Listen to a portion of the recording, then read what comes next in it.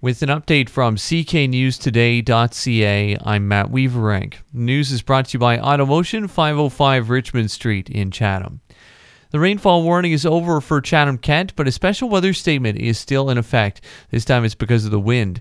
Environment Canada says we could see gusts of up to 80 kilometers per hour, which could cause some damage or power outages. The wind is expected to die down a bit this afternoon. A sound editor who grew up in Chatham-Kent has won his first primetime Emmy Award. Jason Charbonneau, who's now based out of Toronto, won the award for outstanding sound editing on the HBO series The Last of Us. He's a freelance Foley artist, so he made the sound effects for the series like swishing clothing, footsteps, squeaky doors, and breaking glass. Charbonneau is also known for his work on Everything All at Once, Wednesday, Schitt's Creek, and Fargo. The Chatham Goodfellows have officially wrapped up their 69th No Child Without a Christmas campaign with some pretty impressive numbers. The campaign raised a total of $228,000, with all of that money going to buy toys and food for those in need. The group managed to deliver over 1,600 food hampers and sent out toys to 1,300 local kids.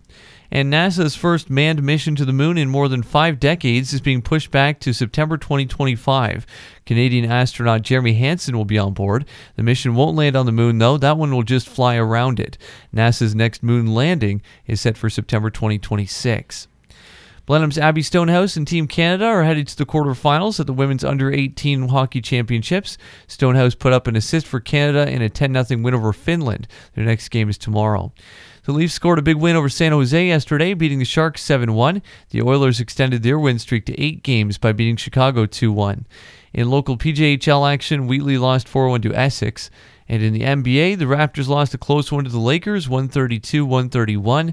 The Pistons blew a 20-point lead early and ended up losing to the Kings, 131-110.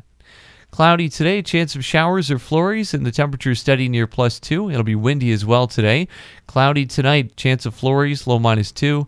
Tomorrow, periods of snow in the morning. Cloudy, a chance of flurries or showers in the afternoon, and a high of 2. I'm Matt Weaverank. For more on these and other stories, visit cknewstoday.ca.